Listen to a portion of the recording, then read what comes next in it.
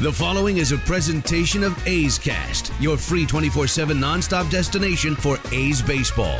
Go to athletics.com/A's Cast to download the app. Restrictions apply. This is A's Cast Live, your comprehensive look at the Oakland Athletics. Watch the left field deep. Pham going back, looking up. He will watch it fly. And 29 other MLB clubs. 2-2 pitch on Trout, and he blasts one. Way back. Goal for Yelich. Cody Bellinger hits one out. Pete Alonso, he's your home run derby champion. Join us as we take you inside the baseball universe. From spin rate to juiced balls to game-changing moments, we have you covered. Spend your afternoon with us next from the town, only on A's Cast Live. A's Cast Live. Here's Chris Townsend. He's one of the greatest left-handed pitchers in Oakland A's history. He was a Cy Young Award winner. He's a World Series champion, a three-time All-Star, a musician, and also now an author. Barry Zito joins us here on A's Cast Live. How you doing, Barry? I'm doing great. How are you? We're doing fantastic. The ball club's playing well, and let's talk about this new book, Curveball, How I Discovered True Fulfillment After Chasing Fortune and Fame, coming out September 17th, 2019. Yes, sir. That is it, man. It's just been a lot of fun to write. It's been about a 2-year process, but I think the key to that is really just saying what I wanted to hear, going into the big leagues. If I read something like that, I probably would have had a lot less head games with myself and probably put a lot less pressure on myself. And so it's in a lot of ways, it's a letter to my younger self and almost like a warning, firing a warning shot here. This isn't all cracked up to be, man. It can be a little miserable out here sometimes in the world. So. I think of when you put a book out, it's like showing your soul, and it's a lot of work. Just talk about everything you've done to make this thing happen.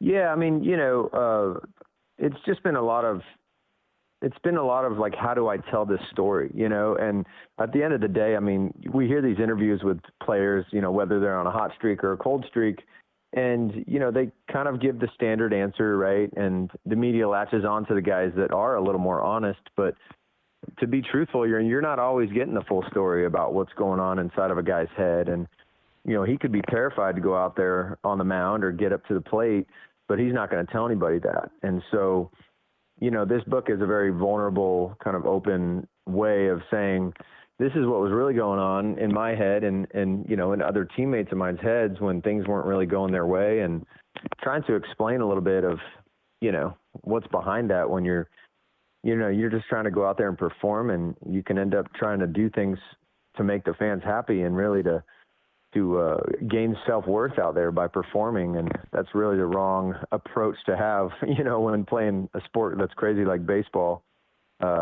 So yeah, it's kind of a journey of how I went from putting my identity into my baseball performance to finding it somewhere else. Yeah, and it's a game of failure, and some guys, you are going to struggle. I mean, the other guys get paid too, as we like to say, and they're going to have their time against you. And I think when, like yesterday, we saw Chris Bassett, who threw a very good game, but after the game, he was so critical of himself, saying it was the best fastball he had, but he used the term, the rest of my stuff was just crap. So, when you look that guy in the mirror, sometimes it's tough, Barry, when you're struggling, and you really have to diagnose your own stuff. It's not easy. Yeah, no, it's really true. I mean, and I think having a perspective going in to anything that we're trying to do in life, we're trying to be successful, and, we're all trying to make a living and do these things, but to have perspective that, there's certain things that I can control and there's certain things I can't. And I think, I read a statistic once that the biggest reason that people are unhappy is because they're placing their happiness on all these factors that are out of their own control. And, that was me for sure. I was, if I took a win that day, then I was walking on, clouds and felt like I was the greatest dude on the planet. And, if I gave up 8 earned in 3 innings, I wouldn't even leave my apartment, and so you can't live like that. And so a lot of it has to do with us really trying to control things we can't. How much have you learned in your life from the time when you really were struggling in baseball? How much has that helped you, and how much have you learned from it? I mean, that's been my greatest teacher, absolutely. The struggle is always when we learn, right? We don't really learn much in good times. We just kind of sail. It's like the roller coasters clickety-clacking and up to the top there, and I think that's this pain and struggle, and we're just trying to get up the hill. And then, when times are good, man, we're just flying down that thing and enjoying the wind in our face, having a great time. But for me, I'm so grateful of the struggles, even though they were so hard, because I really found out who I was, outside of baseball, and have taken that, that mindset and really that truth, I think, just into the rest of my life, and just having a blast now. I feel so much more peaceful inside, which is a huge win.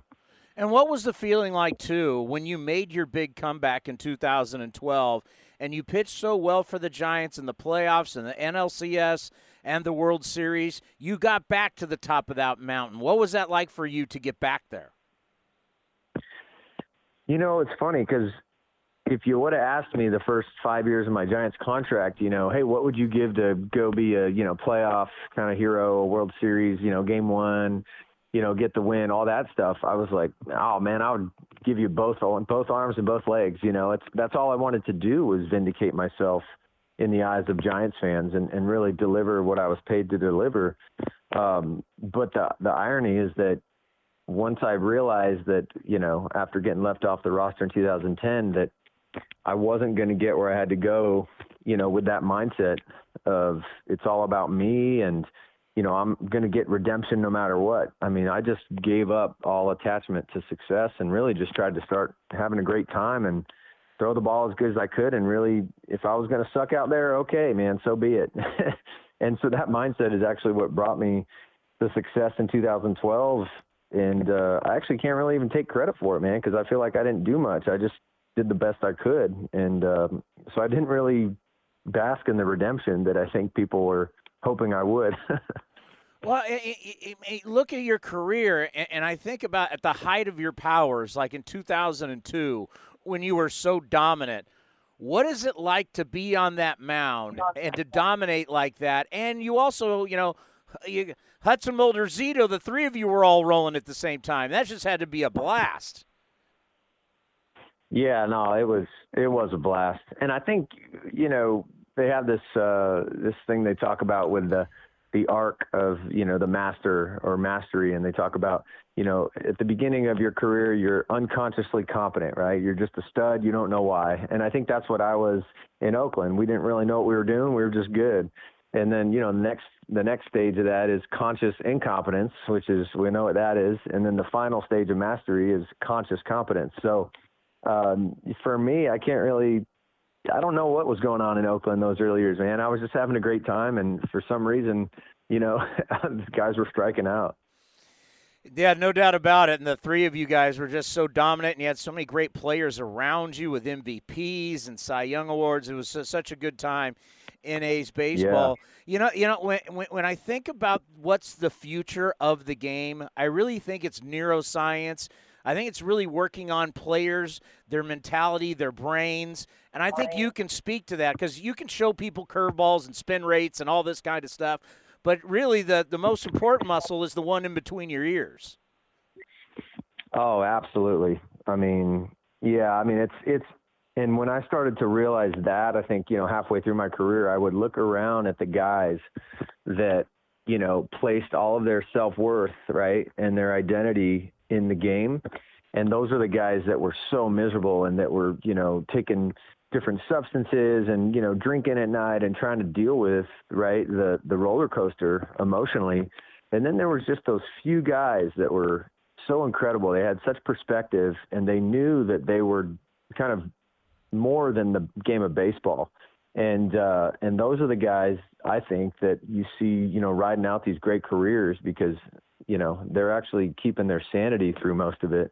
And they treat the game like it should be treated. It's a game. Go have fun, do your best. End of story. And, but there are many guys, myself included, that could not approach it that way. It was just too intense, man. So I'm assuming you probably talk about this in the book, but if Barry Zito could go back now to a younger Barry Zito where you had multiple, whether it's the start of your career, middle of your career, end of your career, what kind of advice would Barry Zito go back and give to you back then? Oh, man, that's a great question. I think I would, because I didn't have a great foundation for what was important and what wasn't. I kind of was raised being taught that, baseball is the end all be all. If I'm a great champion in baseball, then life is perfect. So I would tell myself, hey, you're not that special. You're not that important. No matter if you have success and you think everyone's talking about you and thinking about you before they go to sleep at night, they're actually not. And so just go have fun and enjoy it. And I mean, that's something. If you told me that, I would have been like, get out of here, man. Come on. No, this is all about me, not in a kind of an arrogant way, but just about what I was raised believing, so I would give myself a little perspective, maybe a little kick in the butt there. How hard is it to separate the money when you're performing? How hard is it just to, as you said, go out and have fun and not think about the money? It is pretty hard. I mean, especially when you have, huge newspapers and talk show people and they're all talking about you and, you're sitting there going, man, I just got paid an amount of money that I couldn't even fathom being attached to my name in my whole life, And so all I want to do is go out there and pitch well and show these people that I'm worth the money. And so the intention is good, right? I mean, good intentions lead the way to hell, right? And so for me, I just wanted to perform well to say, hey guys, I'm trying, I want to do this, but you can't do that because you start to try to be some kind of superhuman, and you were never meant to do that. You were just meant to go through that ball the best you could. And, like I said, that wasn't something I could master, was that psychological approach. The book is called Curveball, How I Discovered True Fulfillment After Chasing Fortune and Fame. It's going to be out September 17th, 2019. You can also check out BarryZitoMusic.com. That's BarryZitoMusic.com. Before we let you go, we know you got other interviews to do. How is music coming along and your writing going? Oh, music's great, man. I'm having such a good time. Been setting up a little studio and working on all that kind of stuff, and going to get back to writing songs here soon after all this book stuff settles down. So I'm just so grateful to be having something to sink my teeth into, man. Barry, you're the best, and congratulations on the book. Good luck with it, and when it comes out, let's have you on again and promote it again. That sounds great, buddy. I really appreciate it. Jose, how you doing? It's Chris Townsend with the Oakland Athletics. Thank you for coming on. Good. Great to be here. Stop saying good things about me. Well, you know, I'm not used to that. Hey, when we did that event in Concord, it just showed all those A's fans how no matter what people say, A's fans absolutely love you. They will always love you. Well, I think it was just a very interesting era in baseball. I think eras evolved and changed, and it's been modified. And you had, of course, the high mound era. You had the lack of home run era. You had the home run era. You had the juice ball era, whatever. But I think baseball is the greatest game in the world, and baseball has survived everything. And 100 years, 200 years down the line, baseball will be thriving even more than what it is today. It's just the greatest game in the world. I think about your career, and my producer was born in 1988, and I'm trying to tell these kids that in the 80s and the 90s, we talk about players, how people don't really know the players today. You were a rock star back in the day. What was it like for Jose Canseco to go out on the road with the A's? It was pretty interesting. Some other writers wrote that, I guess, when we walked into either restaurants or nightclubs, and even, I'm an honest guy, some strip clubs at times. Yeah, we were very well noticed. We were the Oakland A's, we were the Bash Brothers. And, we did things that other organizations weren't doing back then. I think at that time we had so many different characters, so many different identities, and so many rock stars and superstars on our team. It was just amazing. And you know what?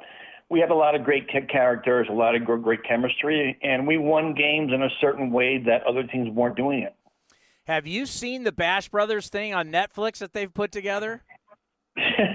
Yes, actually, I saw it. I actually loved it. I thought it was a great kind of spoof. I thought it was hilarious. I thought at times they were pretty accurate. At times they were over the top. But, you know, it kind of made fun about an era that actually happened. So it was all in great fun. I actually went on tour with the Lonely Island the last 2 days of their tour schedule, and actually appeared with them and acted like I was stalking them. I was going to hit them with a baseball bat. And I said, okay, guys, you know, if you're going to make fun of me, at least let me show you how to do it the right way. We had a lot of fun with it. There were a bunch of great guys. Yeah, Andy Samberg for SNL. Yeah. He did. It was. We've had a lot of fun with it. I can tell you, as A's fans, we've had a lot of fun. And you know, we're celebrating. Are you showing up for the event to celebrate 1989? We're working on it right now. We're looking at the schedule, see if I can make it. Yeah, I think whenever you guys get together, what a special team that was. You guys just had so much firepower. You had the great pitching. You had the great bullpen. Just talk about what it was like to be on that team. You know, it's ironic because we had great talent, and our chemistry was amazing. We had the veteran leadership. I mean, we had the offense. We had the defense. We had Ricky, who at will can still base. We had the Bass brothers. I mean, we had a huge supporting role. We had Dennis Eckersley, Dave Stewart. We had so many great guys, so many great characters. And I think at that time, not only did we have a great team, we had a fundamentally sound team. We had the best manager in baseball, Tony La Russa, at the time. But we had a very entertaining team. We had a team that people knew about. We had certain different characters. And I tell you, La Russa did a great job, not just, putting these guys on the field, making that lineup, but making sure that we worked well together as teammates. Yeah, we just had the Hall of Famer Tony La Russa on this program, and, it's funny. He to this day, he says it still bothers him, to this day, that you guys only won one World Series. That's what he said on this show. I agree. I agree with him 100%. We had, I think at the time, the best well-rounded ball club in baseball. But, I think people have to understand this, and that's why the odds makers aren't always correct. I've always said this. It's not the best team that wins in a 7-game series. It's the team that plays the best that's going to win in that 7-game series. All these teams we actually played against, take the Dodgers. I mean, they beat us in a 7-game series. They just basically outplayed us. That's what they did. But if we were playing in a series of 50 games, I think we would win 40 of those 50 games. But I don't know. Everything, they had Hershiser. Everything they did was just perfect. They had guys hitting home runs that should not have been hitting home runs. Of course, they had Hershiser that would shut us down. They had great defense. They just basically outplayed us. And I think about 1988, your MVP year, and when you became the first guy to go 40-40. There's been other people to go 40-40, but you went 40-40 in a year where your team was winning and going to the World Series. We've seen other guys do it when their teams were terrible and it didn't matter. Well, I think the main difference was that at that time, no one had done the 40-40. And at that time, I actually came in the spring training saying that I was going to do the 40-40 that year. Almost think I put my foot in my mouth because, I didn't really realize that no one had done the 40-40 before. I thought it was something difficult to do, but I thought it had been done before. So at that point in time, when I said I was going to do in spring training, I was going to do the 40-40, I thought, oh my God, either I'm going to do the 40-40 and maybe win the MVP and get rated one of the best players in the world, or look like the GOAT. But everything turned out perfect. Well, you promised your mother that you were going to be the best player in baseball, and you became that. And you mentioned Tony La Russa. What was it like playing for him? I'll tell you, the most intense manager I've ever played with. I played with 7-8 other ball clubs, 7-8 other managers, of course, but the most well-prepared, the most intense guy. He was constantly trying to figure out how to outmaneuver the other team. He was an attorney. I guess he played great chess also. But, when you're talking about getting to that ballpark, I think La Russa was so intense. I don't think I ever saw him smile, to be honest with you, when it came to being on that field, because he was trying in every angle possible, every which way to really, acquire us an edge to win that game. So in that sense, what a great manager, a Hall of Fame manager, as a matter of fact. The documentary was so good, and it just showed how you got blackballed in baseball. When everybody was trying to deny PEDs, and you came out and you actually told the truth. Has life changed for you since that documentary, that now more people know that so many people were lying and you weren't? Well, it just changed completely around. In the very beginning, of course, I was called a liar, a snitch, that I had destroyed Major League Baseball. But years and years have passed, and the book came out, and people really analyzed the total situation, the environment we were in, and of course now they realize, that was something that happened at the point of total steroid use in Major League Baseball. I mean, at the peak, probably 80% of the players were using it. You know what? But I think people have to understand this, that when that era started, PEDs were not illegal in Major League Baseball. We really didn't even know exactly what they were and exactly what they did. But till Major League Baseball instilled the fines and the game suspensions in Major League Baseball, I mean, PEDs were not illegal. That happened later on. So we have testing today. How put a percentage on it, what you think probably players are using today? I would say 0. I would say that it's not worth it. I mean, you got these huge fines, you got these huge suspensions, and I don't really think these players need these PEDs. I think PEDs, they were just given too much credit. It's almost saying that if all these players that use PEDs, you're going to tell me they would never be in the major leagues. For example, I'm going to give you 2 perfect examples of why PEDs are overrated. Number 1, Mark McGwire. In 1987, he was not using PEDs. He hit 49 home runs. And back then, the ballpark rated where the ball carried the least, it was a dungeon. We had the biggest foul territory. If you would have put him in Colorado, he probably would have hit 70 home runs. Now, I have an identical twin brother. Him and I used the identical PEDs. We did the same workouts. We ate the same foods and took the same nutrition.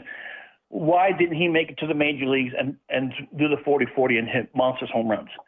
That just goes to show you PEDs are completely overrated. I hate these people that are saying, oh, you know what, I could have made it to the major leagues. If I would have just injected myself, I would have been a major league superstar.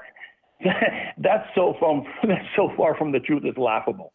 And guys who get caught now, their excuse is always, it was I bought this from wherever, and it was tainted. Do you buy that excuse when they say it's tainted and when they test positive? Well, you have to look at both sides of the coins. The problem is that there are so many substances out in the market that will give a false positive when you take these PED testing. There are so many supplements. There are so many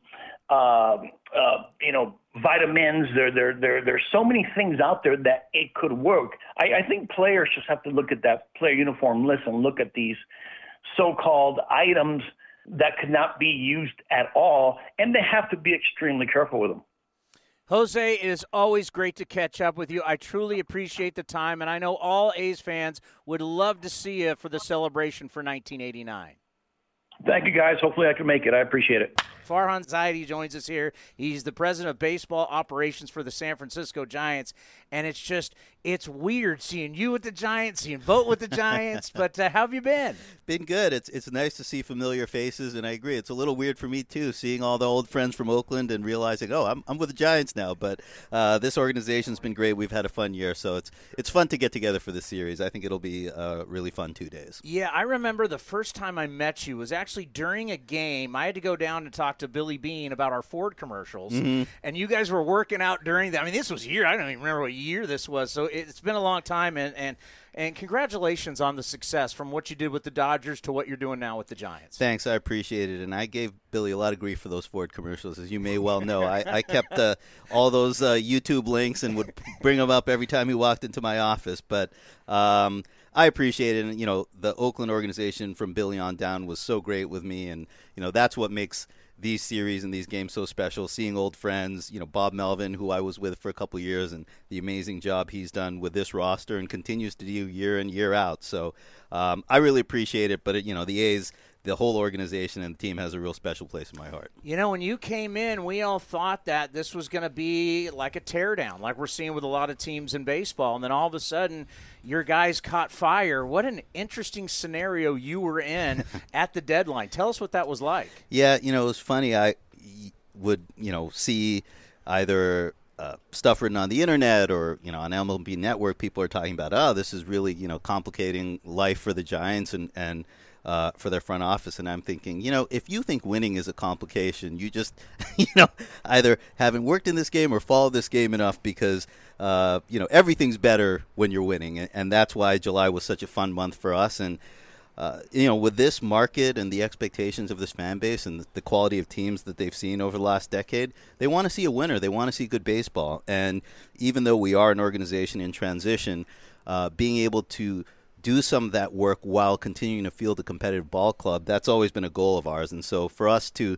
really pick up the play the last couple of months and work ourselves into the wild card picture, it's been fun to see, and hopefully we can keep it up. I'm glad you said, it's about winning. In the end, at this level, some teams we know the players are trying, and the manager and the coaches, but the front offices are in tear down mode. I like the fact that if you're winning, you know what? This is what we're paying. This is why people are paying all this money. Yeah, absolutely. And I learned from the best with that. I mean, Billy, in the market in Oakland doesn't always have the same resources at his disposal as some of his competitors, but tries to put together a winning ball club every year. And, I think about, I started in 2005, we went to the playoffs in 2006, and, then we had some lean years. But even in those lean years, we never lost more than, I think, 88 games, never had a 90-loss season, let alone a 100-loss season. And, in some of those seasons, we made the Matt Holliday trade and traded some good prospects to get him. And, that was really a signature of the franchise and the way Billy operated is he wanted to give the club a chance to compete and to win every year. And so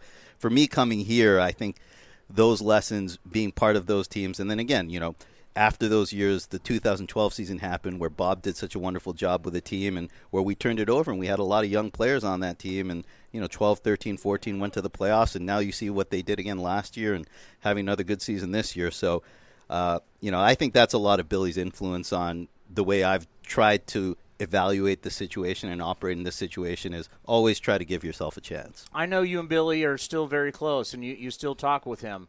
What do you think is the number one thing you learned from him?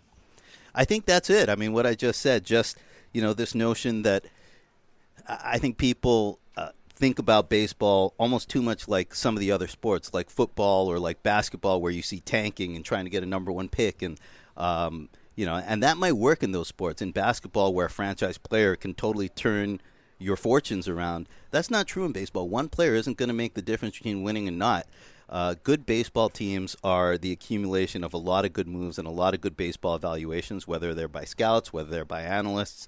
And you just have to keep working and grinding. And I think that's the lesson that I learned from working from Billy those years and seeing multiple incarnations of competitive teams, is just never stop working and never get yourself in a mindset where you're not trying to win and where you give up on a season. Yeah, we're seeing a lot of like-minded franchises right now, and I think that's why we can see some stalemate in free agency. We can see some stalemate right before the deadline, and people who, they might be a little afraid to make moves. And that's one thing. We do the David Force Show here on A's Cast Live, and I told this to David, and I've said this to Billy before. What I like about them, they're fearless. They're not worried what someone's going to. They're not worried if the media is going to get after them or the fan base. They're going to do what's right, and they're never going to be scared. Is that something you also learned? Yeah, it's funny. I think back to the trade deadline leading up to it, and obviously we had a lot of players, and particularly relievers, that teams were interested in, that, competitive teams that were in the playoff hunt were interested in.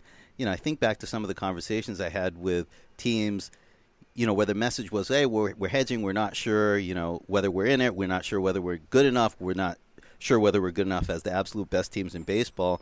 And you're kind of thinking, well, if you don't want to compete, we do, so we'll just, we'll take a run at it. So, again, I think what you talked about with the fearlessness, I remember, something Billy talks about, he's made as many trades and really as many bold trades as anybody in the game. And, one thing that he would always say is, don't focus so much on what you're giving up, focus on what you're getting.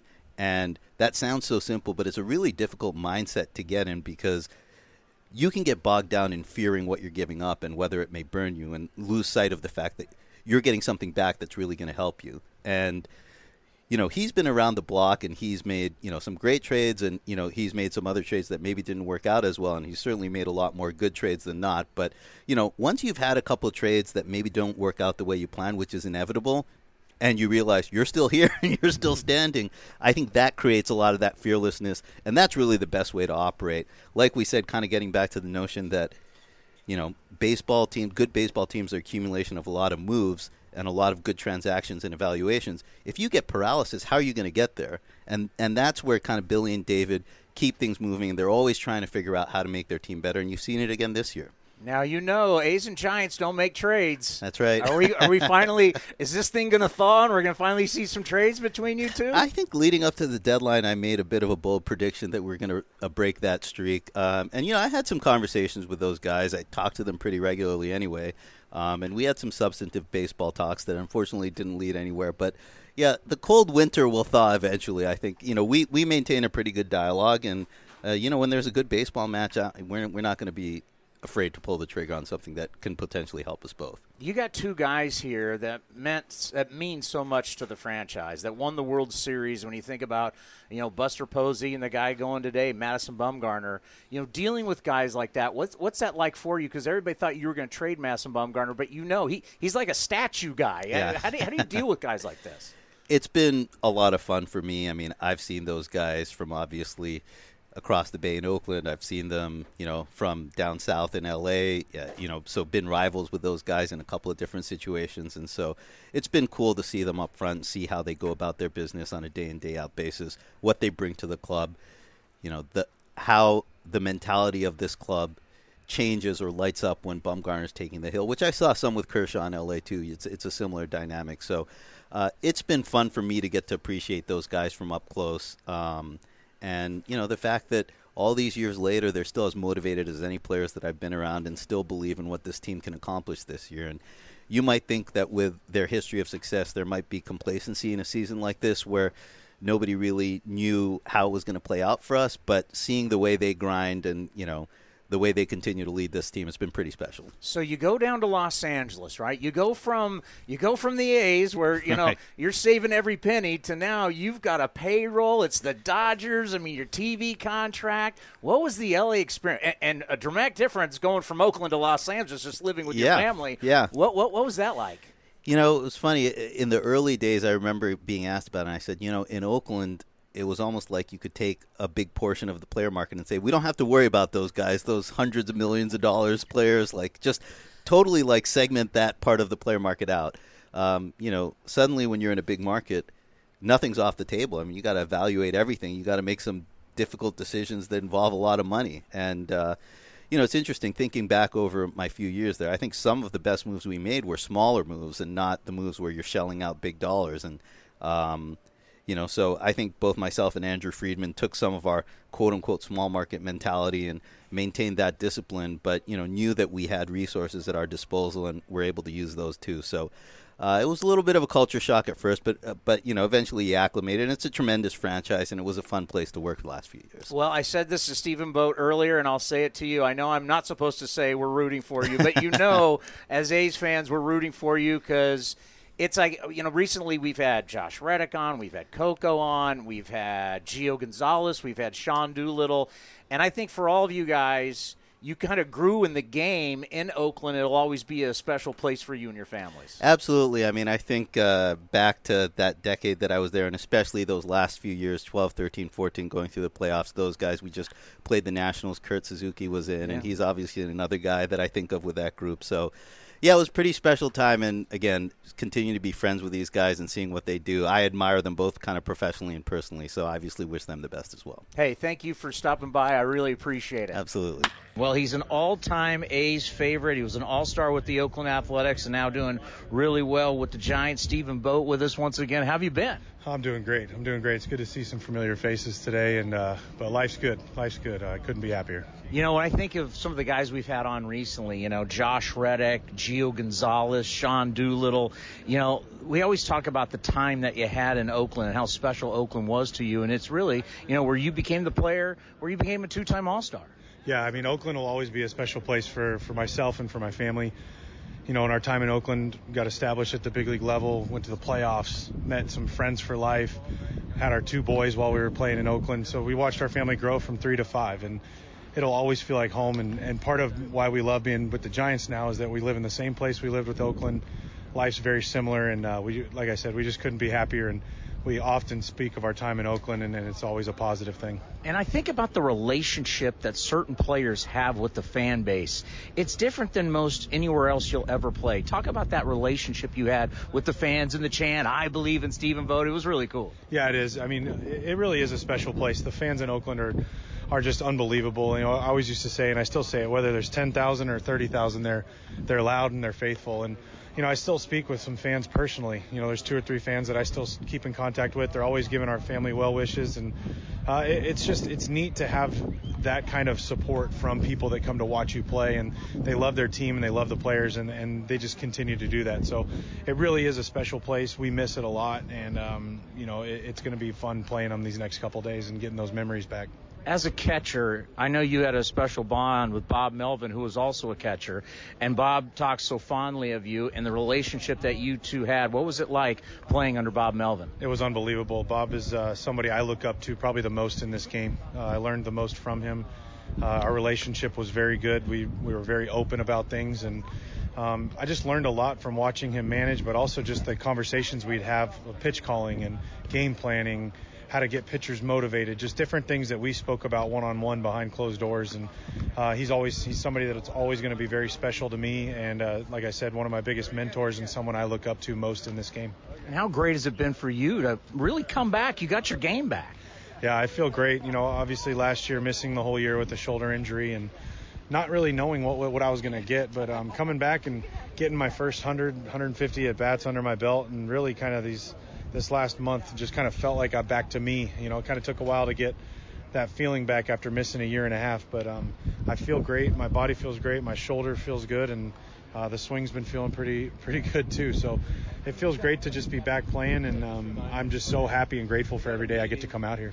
For all the A's that leave us, we always root for you. It's just tough that you've come over here, so it's tough to root for you. But, tell us what it's been like as the Giants were dead in the water and all of a sudden hit that hot streak. Now you've hit a little bump in the road again, but you still have a shot at this thing getting into the playoffs. Yeah, I think, from spring training, there were people just saying that we weren't going to have a good year, and I think that didn't sit well with any of us at spring. And then, we got hot in July and been playing really good ball. Really the last 3 months we've been playing pretty good baseball. So, little tough start to this homestand, and coming out of the trade deadline, we had some moves that were made, and I think it takes guys a little bit of time to get acclimated and for us to kind of figure into our new roles maybe. But, we just took 3 or 4 from a really good Phillies team. We feel good about the way we're playing. We got some really good young arms, and, when they put it together, it's going to be pretty special. So we like where we're at. Obviously we wish we were a few games, closer to that wild card, but we're still in it. There's a lot of teams in baseball that can't say they're in it anymore, and we're one of them, and that's all we need. We just need our foot in the door. We're going to play hard, and we're going to play to get to the playoffs and win, because that's what we want to do, and that's what this team and this franchise knows is winning, and I think you can't discount that. Another former A that's going to join us is the president of baseball operations, Farhan Zaidi. He's going to join us as we start the show, A's Cast Live. And what did it mean to you guys that he didn't really make any major moves like Madison Bumgarner? What did that do for the clubhouse? I think it showed that, we all knew he had a job to do. And I think the moves he made, they hurt. Whenever you take bullpen pieces away, it hurts your team. But we've got some guys that have filled in greatly. Sam Coonrod's done a great job filling in. But, I think the fact that we kept Bum and Will Smith around, I think it showed, hey, we're still trying to win. We might have to make some moves to get some players in here for the farm system, and understand that the organizational depth is an important piece too. But he didn't show us that he's pulling the plug. So I think Farhan's done a great job this year of just mixing and matching and trying to find ways to get guys in here that are going to help us win. And It's been an up and down year, but right now we feel good about our team. We feel good about the fact that we're 6 weeks to go, and we're only a couple games back, and we've got a real chance to get into this thing. And I think about you mentioned the young pitching. For a veteran catcher, you're so key for getting these guys through their outings and their appearances. What's that like for you working with all these young arms? It's been fun, obviously getting to work alongside with Buster Posey, a Hall of Fame catcher that, I've learned a lot from him, and I think we put our heads together pretty well on how to help these young guys along, and they get a chance to watch Madison Bumgarner pitch every 5 days. You can't discount that as well, to watch the competitor that he is, the way that he prepares. And these guys are really good. They're really good and talented, and they all work hard. So it's been fun, and it's fun to watch the young guys learning on the fly. Now that I've had a lot of experience doing that with Oakland, with a lot of the young pitchers we had coming up, and so now to kind of be on the other side of it and helping these guys along has been a lot of fun for me. Well, I can tell you when we go back over to the Coliseum, you're going to get a really big applause from the fans, and I know that's going to mean a lot to you. It'll mean the world. Like I said, we've loved our time in Oakland. We miss it. We miss the people. I'm really looking forward to seeing some of the fans, security guards, vendors. I know my wife Alyssa is too. We're really looking forward just to reconnecting with our family. That's really what we feel like with Oakland, is those people were our family, and we can't wait to see them. So I'm excited to go back to the Coliseum, but hopefully we could take care of these 2 games against the A's and San Fran first. Well, I personally want to thank you, because for all the time, whether it was the All-Star game, you'd come on our show. You've always been very good to our program, so I want to thank you for that, and good luck in this series. I appreciate it very much. It's always good to reconnect with you guys. Jim Bowden, you can follow him on Twitter at Jim Bowden GM, former general manager, of course, with the Cincinnati Reds and the Washington Nationals. Jim, what's going on? How are you? I'm doing great, Roxy. Great to be back with you. Thanks for the time, man. First off, I was reading your latest article today that you put out about the top 20 free agents who will be available this offseason, and you brought up some interesting names and some interesting connections with teams. And the first thing that jumped out to me, obviously, Jim, me working for the A's, is you had the A's linked possibly to Hyun-Jin Ryu.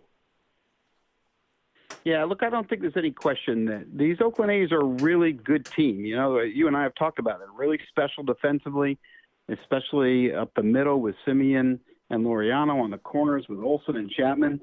To win a world championship, though, it's all about starting pitching here. And I don't think there's any question that, Billy Beane has always done the best he can within the financial parameters that he's got, and that some of his pickups aren't always the best, but they seem to work out. Mike Fiers, you saw Homer Bailey today, but I don't think there's any question that he always is a GM or a president that comes in and surprises you, whether Yoenis Cespedes is signing or he'll make a move and pick up John Lester. I mean, he's got a history of doing that.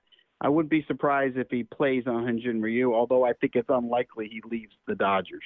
Well, this year, and you mentioned Billy, and he's usually aggressive, and they didn't make that bombshell move, but they made some other moves around it. For example, Bailey, who pitched tremendously today, Tanner Roark, also Jake Diekman. What did you think of the A's around the deadline?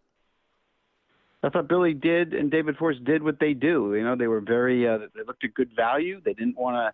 In this particular case, they didn't give up their best prospects like sometimes they do. And, of course, you don't want to give up a Luzardo or an A.J. Puck, of course. But I thought, given, what they could do, I thought they did an excellent job, no doubt. I mean, look at the New York Yankees. They wanted a starting pitcher. They didn't get one, and, of course, there's a lot of reasons for that. But, Billy didn't wait for the big fish he couldn't get. He understood the prices of what was out there. They didn't want to do their 2 young stud starters. Which obviously is the right play. So, I thought given the success he's had in the past with guys like Fiers and Anderson and Cahill and the other Edwin Jackson and all those type of moves, that he just continued his modus operandi. And so I thought he did a really good job. Didn't give up very much, took on some money, not too much money, but certainly Roark and Bailey have had history and snapshots of success. So I thought, he did what he always does. Jim Bowden with us here on A's Cast Live. And we saw a lot of GMs are becoming at least more reluctant, Jim, to part with some of their higher prospects and maybe going for it. The philosophy, and look, you were in that chair. You made aggressive moves to try to win. What's it like when you're fielding phone calls for some of those high-end prospects? Yeah, they're not trading. Teams aren't going to trade the high-end prospects anymore, the top guys. And I'll give you the perfect example. It's the Houston Astros. So they've done the unthinkable, right? They traded for 3 number 1 starters. Like, it's been amazing to watch. Justin Verlander, Garrett Cole, and now Zach Greinke. And in all 3 deals, the teams they were talking with wanted Kyle Tucker or Forrest Whitley to start the conversation. And they just came right out and said, we're not trading either one of them, no matter what. We'll walk away from Verlander, we'll walk away from Cole, we'll walk away from Greinke, but we're not trading Tucker and we're not trading Whitley. And that's 2019 GMing. That's just the way it is. And so if you want to do a deal, you got to look at the rest of the team and the rest of the players. The New York Yankees had an opportunity to make deals. Everybody asked for Deivi Garcia, the number 1 pitching prospect for the Yankees. Brian Cashman, New York Yankees. No, I'm not moving him. I'll talk about these other guys, not moving him. And that's just the way, GMs are these days. They start the conversation. They tell you who's not available. And then if you want to do a deal after that, you can work through it. And that deal for Greinke, Jim, it happened literally right before the deadline it comes out. Did it catch you by surprise? Were you shocked when all of a sudden, right before that deadline, that the news filters in that the Astros had picked up Greinke? Shocked, stunned. I think the whole world was. I mean, Ken Rosenthal from The Athletic is the one that broke the story when it broke, and he didn't even believe it. He got the word like 2 minutes of, and he wouldn't run with it because he wasn't sure. He couldn't believe it was true. It wasn't out there at all. And, in fact, what's interesting is afterwards, Jeff Luhnow, the GM of the Astros, said he never even had a conversation about Greinke until the Tuesday before the deadline. The day before the deadline was the first phone call for Greinke. No other conversations. The deal happened within 24 hours, and they kept it under wraps. And it went quietly, and it went swiftly, and it was just a phenomenal job by Luhnow pivoting, because he was up against the same thing the Yankees were. He needed a starting pitcher, and it wasn't there. Giants weren't going to trade Bumgarner. Tigers weren't going to trade Boyd. The Rangers weren't going to trade Minor. So all these starters that everybody thought was going to move didn't move. Bauer ends up going to the other league because Cleveland didn't want to trade him in the same league where they might have to play him in the postseason. The Blue Jays made the trade on Sunday, 3 days before the deadline, in a shocking move. Instead of waiting to the deadline, they went first, which when I asked Mark Shapiro, the president, this week, he said that's a Ross Atkins question. Ross is his GM. Well, I was kind of surprised he said that's a Ross Atkins question. But it was a very unique strategy. So at the end of the day, there weren't a lot available. And so to watch Jeff Luhnow pivot, first conversation Tuesday and got it done on Wednesday, it was just a tremendous job. And to be able to hold on to all your top prospects, I mean, he did a really good job. Jim, also in your article, Garrett Cole was the number 1 free agent prospect. And you can read Jim's article in The Athletic, which was posted this morning. But Garrett Cole is your number 1 free agent on this list. What have you seen from him this season that's taken his game up where he hasn't necessarily had this consistency? We've seen flashes of it, but what has changed in your eyes with Garrett Cole? Yeah, as you know, back in March, he was my pick for the Cy Young Award. I picked him in the American League. I picked Walker Buehler in the National League. I'm not going to be right on either one, but I do think Cole will finish in the top 3, and it's because he's at that right age. Houston has the best analytics in the game. We've seen what it's done for Verlander. We've seen what it did to Charlie Morton. And Cole really started embracing it, and he really figured it out. And he's had the privilege of getting to work with Brent Strom, the pitching coach. He's got the privilege of pitching with Verlander. Those guys talk baseball all the time. And he's just really figured out pitch sequencing. He can really command the ball. If you watch the catcher's mitt when he pitches, it doesn't have to move. He puts it right where he wants to. He understands how to own the top of the strike zone. His breaking ball is nasty. I mean, his wins above replacement is 4. You realize he's already struck out 217 guys this year? I mean, it's unbelievable how dominant he's been. With Garrett Cole, then, and you listed the teams that he could possibly go to, maybe return to Southern California with the Angels. Of course, he played his college ball at UCLA. He's from Orange County, but, of course, it's the heavy hitters. Where do you anticipate him ending up? Yeah, I mean, I said in the article that I thought the best fit was the Angels. I think Artie Moreno owes it to Mike Trout to try to win for Mike, and I think getting an ace like Cole changes everything for the Angels. And I'm not going to be surprised if Artie decides to take, as the Pujols money starts to come off the books, take that money and allocate it to Cole. I mean, that's the one free agent that would make sense. I'll be shocked if the Yankees don't play at a high level. So I think they will do that. Houston would like to retain him, but I think Jeff Luhnow is going to walk away because they got so many guys to sign. It gets to a certain level where I just don't think he's going to do the $35 to $38 million a year that it's going to take for 7 or 8 years of the contract. I'm not going to be surprised if Farhan Zaidi in San Francisco across the bay from you. I'm not going to be surprised if he plays. They played on Harper. I don't know why you wouldn't play on an ace like Garrett Cole if you're going to do that. So, I think it's the big market teams, but if I had to put money on what team right now, I'd put it on the Angels. I know he loves Orange County. He grew up there. You mentioned he went to UCLA. I think he'd love to go home. And I think if the Angels want to step up, if Artie Moreno's willing to bring out the checkbook, I think that's where he ends up. Also high on your list, and he's still a Giant, Madison Bumgarner. There was some question at the deadline what was going to happen with him. Do you expect him to come back to the Giants this offseason?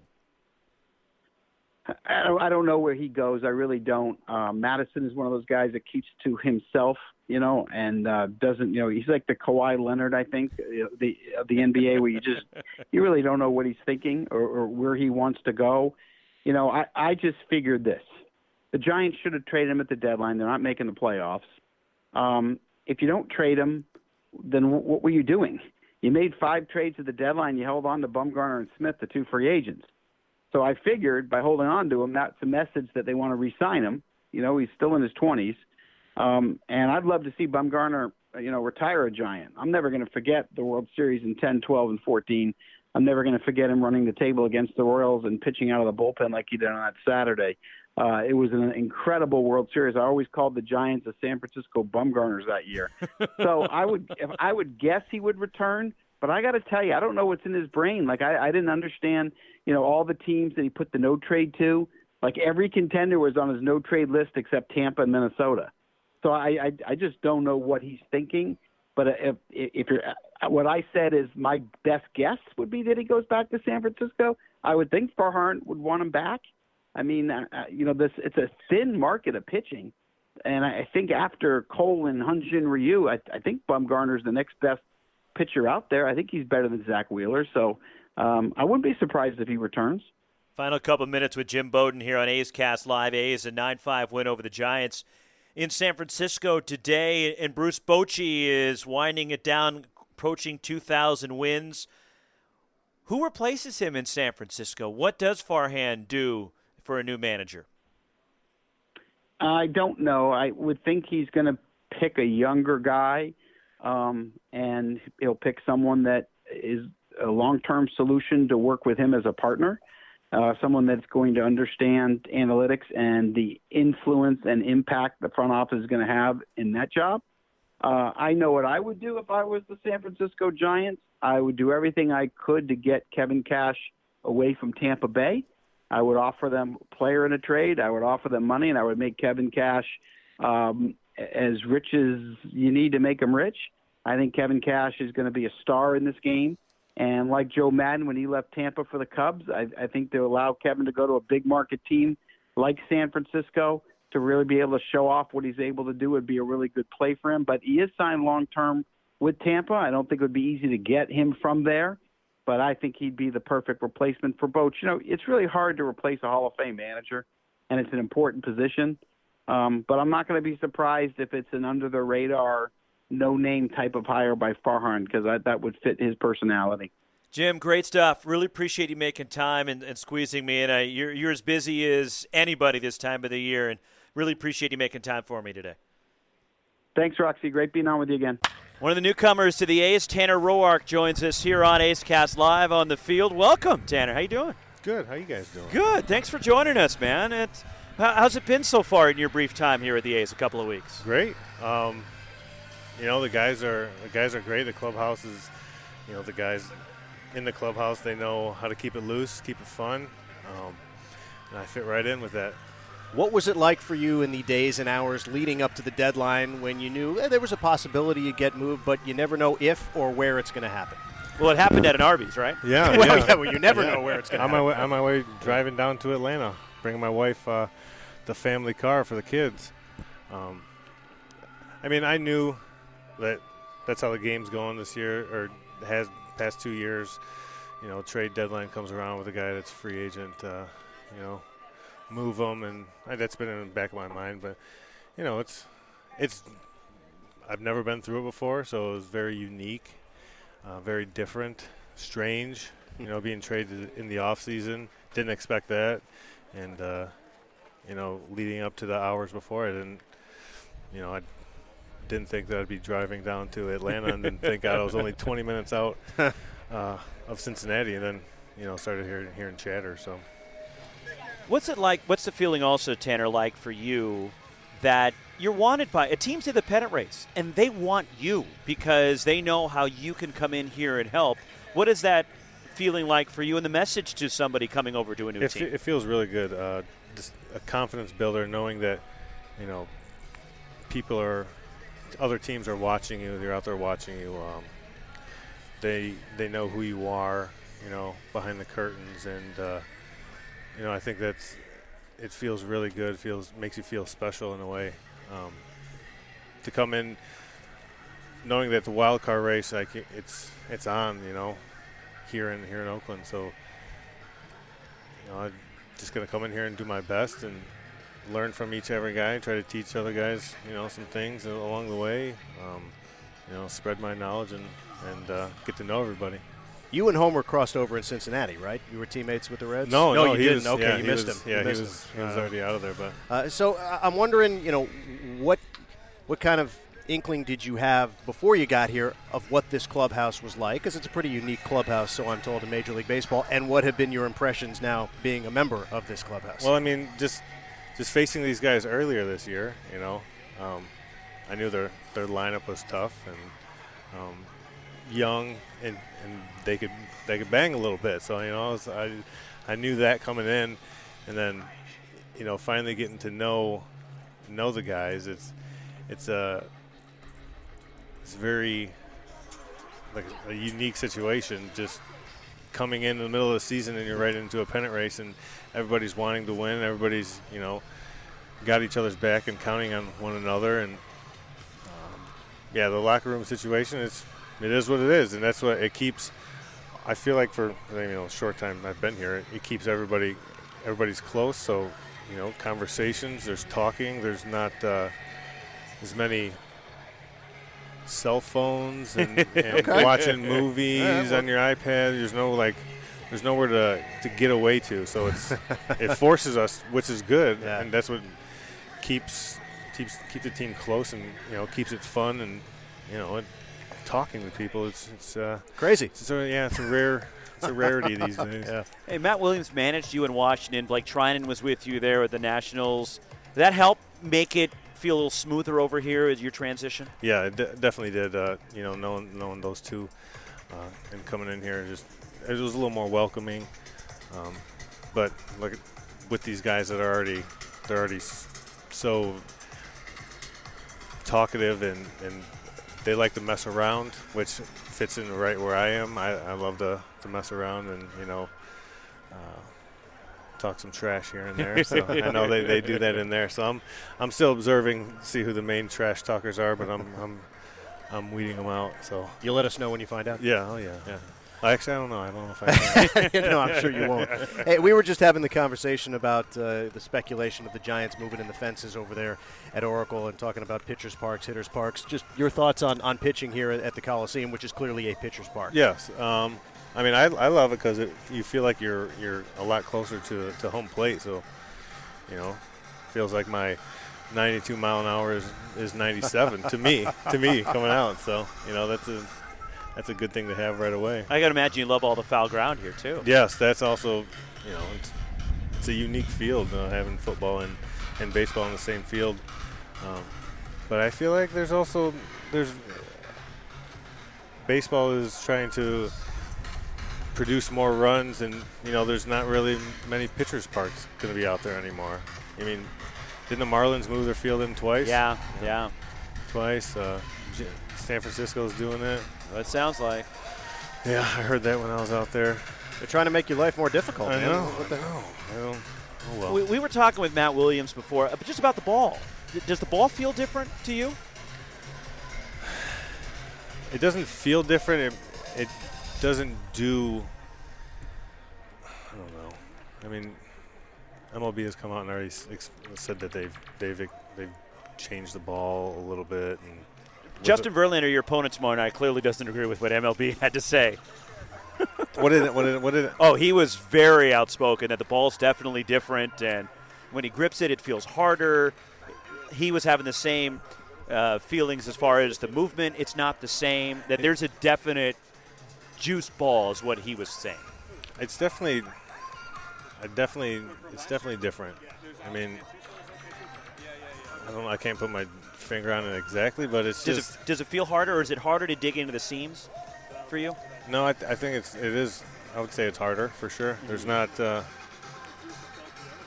It doesn't feel sometimes if you had balls in the past. I'd like to see what this ball this year was like, as opposed to let's say the one last year. Yeah, so one that I have from my major league debut in 13.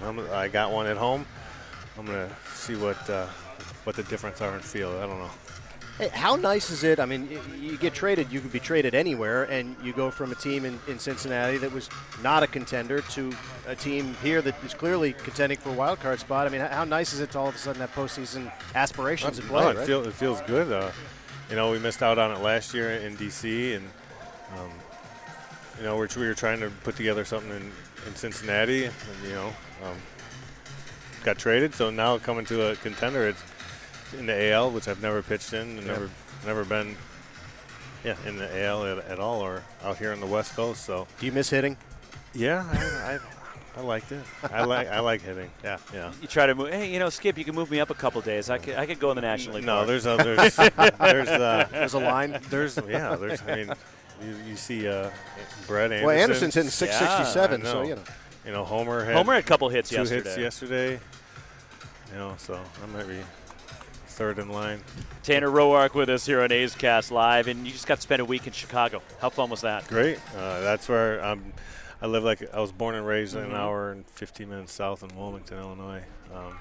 Small town. But yeah, it was good to see everybody. My mom, my dad. My mom and dad actually took my two girls for the week, so me and the wife and the baby boy got to spend some time. Oh, awesome. Yeah, how old are your girls? 10, soon to be 10, 4, and my boy is 11 months. Wow. You got your hands full. Oh yeah. She's back home in Atlanta right now. Yeah. With her hands full. Oh, wow. they coming at it all for the stretch run? My daughter, my oldest, just started school today. Oh, right. So yeah, that school thing. Me and Archie's going to put the 11-month-old on a flight, just let him go by himself. She's done it plenty of times, and she knows how to do it. It's just, kids, they don't like to follow rules or listen to the greatest all the time.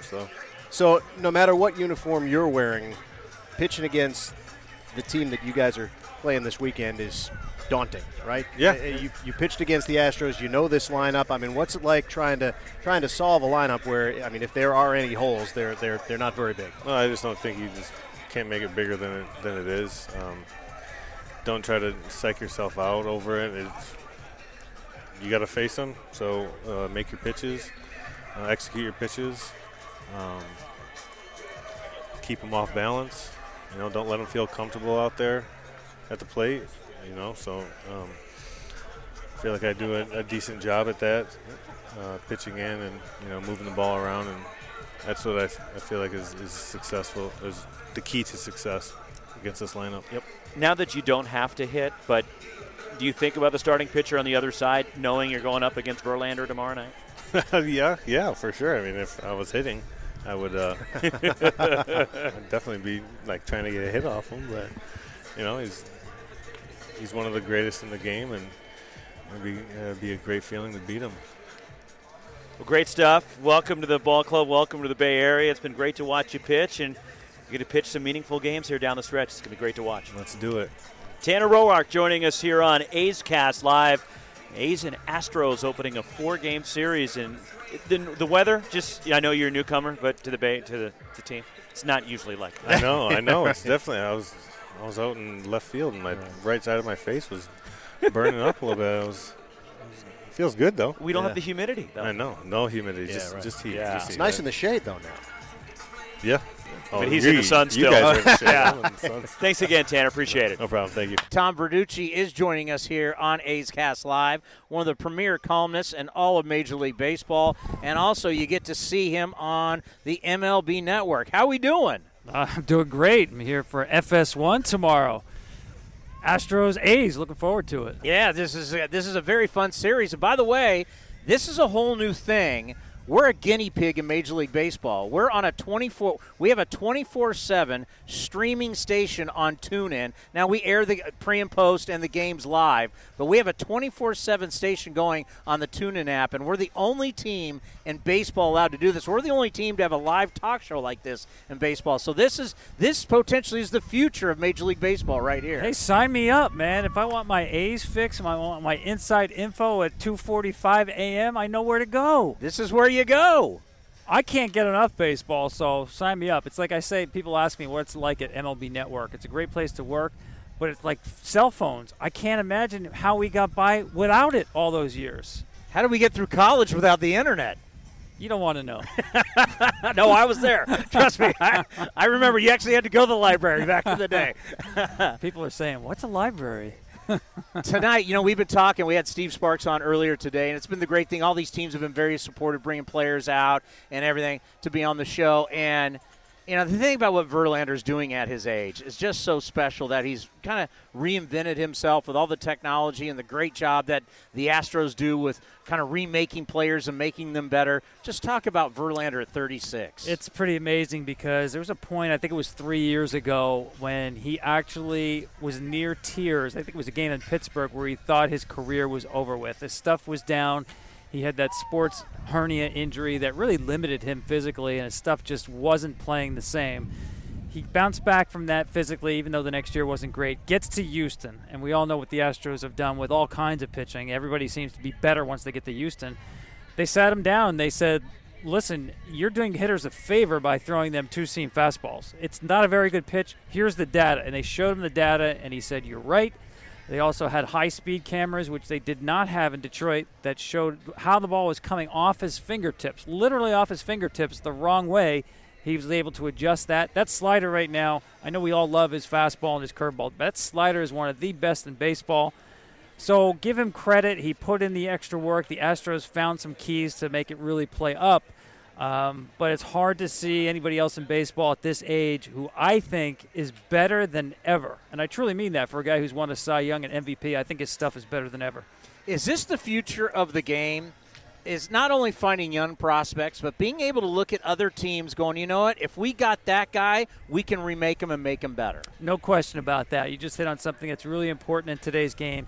Everybody pretty much has the same information. So what they did here in Oakland back, now 15, 20 years ago, that's kind of passé. Everybody's kind of working with the same amount of information. So the inefficiency is now is identifying underutilized talent.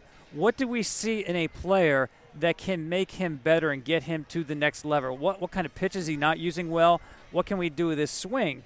The Dodgers have been unbelievable at that, at finding guys like Max Muncy and Cody Bellinger in the minor leagues, going through swing changes to become completely different players.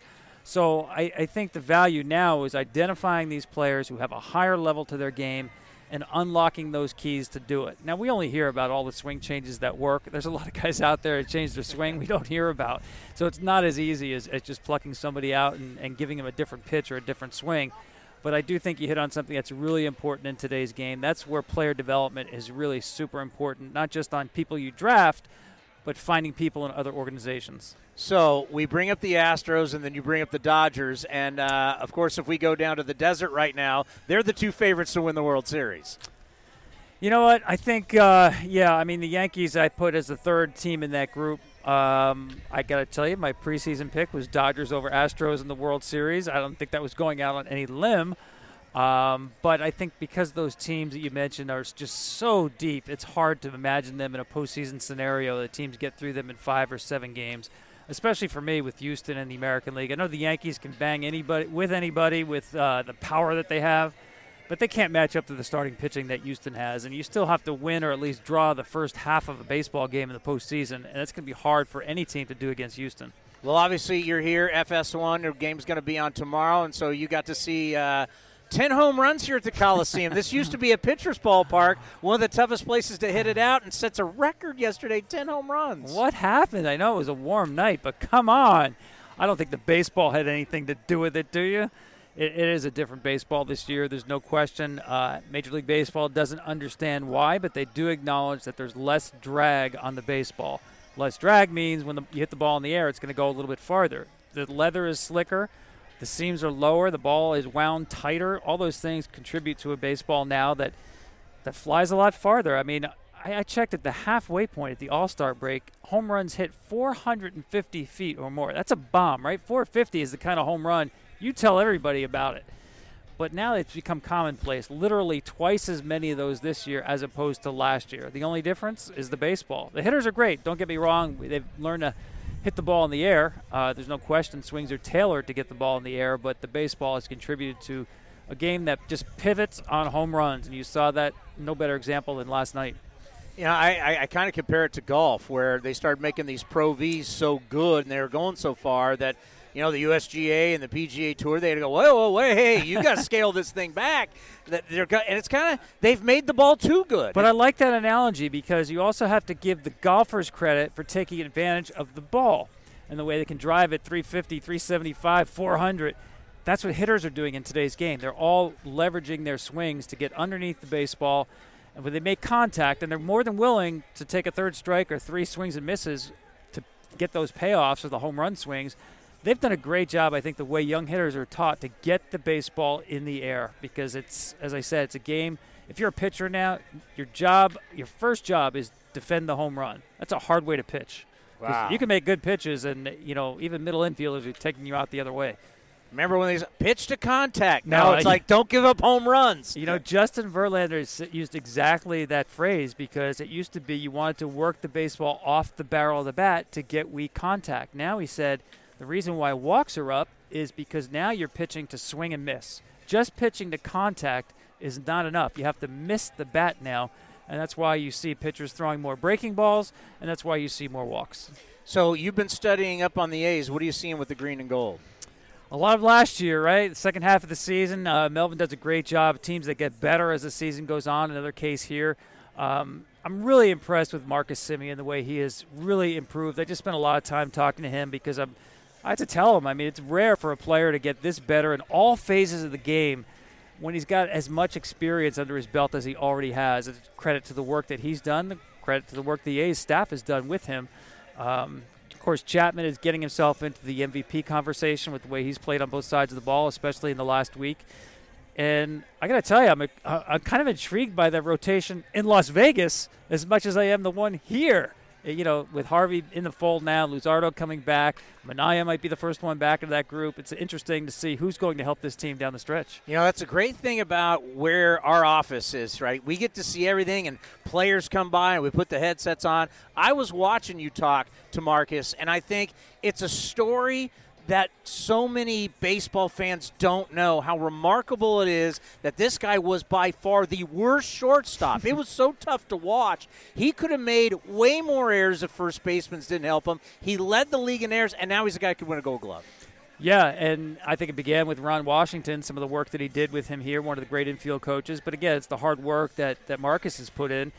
You know, one of the things I talked to him about is playing next to Matt Chapman. He's actually learned some things. If you watch him take his position, he's much lower, Marcus is, playing the shortstop position. He picked that up from Matt Chapman. Usually you'll see a shortstop, I always compare it to safety rather than corner in the NFL, where the shortstop is more of a read-react position where you stand a little taller. But Marcus almost plays shortstop like a third baseman where he's so low, gets in a very athletic position, shades more to the middle of the field than he used to. All these things come into play, but again, it takes a lot of hard work. And offensively now you're talking about a guy who has reduced his strikeout rate, I think, 3 or 4 consecutive years here. That's hard to do in today's game with as many strikeouts as they are. So good luck finding another player, I think, more improved than Marcus Semien the way he's playing the game right now. So, you know, all of us in baseball are MLB Network junkies, and we all love the show MLB Now. And just to watch over the years just to watch television with analytics, and now we have everything StatCast, and we have all this technology, to watch the way our game's covered and to watch you guys be on the show. How much fun is it to be on that show with Brian Kenny? Yeah, it's so much fun. Every show there is great. I mean, the vibe there is great. It sounds corny, but everybody who works there truly loves baseball. It's our favorite sport. We're all sports fans, but everybody who works there has baseball number one, and I think that shows in what you see on your screen. Not even just so much the talent, the people you see on camera, but everybody behind the scenes as well. So it's really cool now, especially that a lot of this data that we have here, it's still fairly new, but I think the audience is willing and able to absorb a lot more of that. It's more accepted, I think, in today's game, certainly among younger fans and younger players. Younger players can't get enough of some of the statistical information and technology and the way it's used in today's game. I think that's a great thing. Going back to what the old pitching coach here, Rick Peterson, used to say, in God we trust, everybody else must bring data. It was true then, it's true now. Are you buying the stuff in the Atlantic League could end up in Major League Baseball? Listen, it's truly a laboratory to try things out. I'm not buying the idea of moving the bound back 2 feet. That's not going to happen. Stealing first base, which they can do now. If you swing and miss at a pitch at strike 3, it goes to the backstop. You can go run to first. That's not going to happen. It's nice that baseball is willing to try these things. Robot umpires aren't close to being acceptable. I think there's a day we might see it in the big leagues, but in terms of the technology, when you roll that out, that has to be 100% perfect, and we're not there yet or even close to there. They've had some issues first year, it's to be expected, but I like the idea they're willing to try these things out, that there's no more sacred cows in the game. The only thing I'd like to see is I wouldn't mind seeing a pitch clock in the Major League game. I think the biggest downfall in the way the game is played now is just the pace between pitches. And I think baseball, the players themselves, can do a better job of giving people more action in less period of time. Because right now what we're doing is we're giving fans the complete opposite of what the entertainment world really is predicated on. We're giving people less action over a longer period of time. That is not a winning formula. That has to be addressed. Big fan. We truly appreciate it. And let's end on this. Yeah. When it's all said and done, are the A's in that wild card game? I'm going to say yes. Again, I like the way this team finishes out second halves of season. They're a hot team right now. I know the schedule starts to get difficult right here, Houston, New York, Houston. But, I think they're going to get stronger down the stretch with some of those pitchers I mentioned coming back. I've had you on my shows for years in radio, but now with this special venture, this is great. And we'll play in the pregame show. Thank you so much for stopping by. It's always great catching up. Hey, my pleasure. Thanks for having me. This has been a presentation of the Oakland Athletics.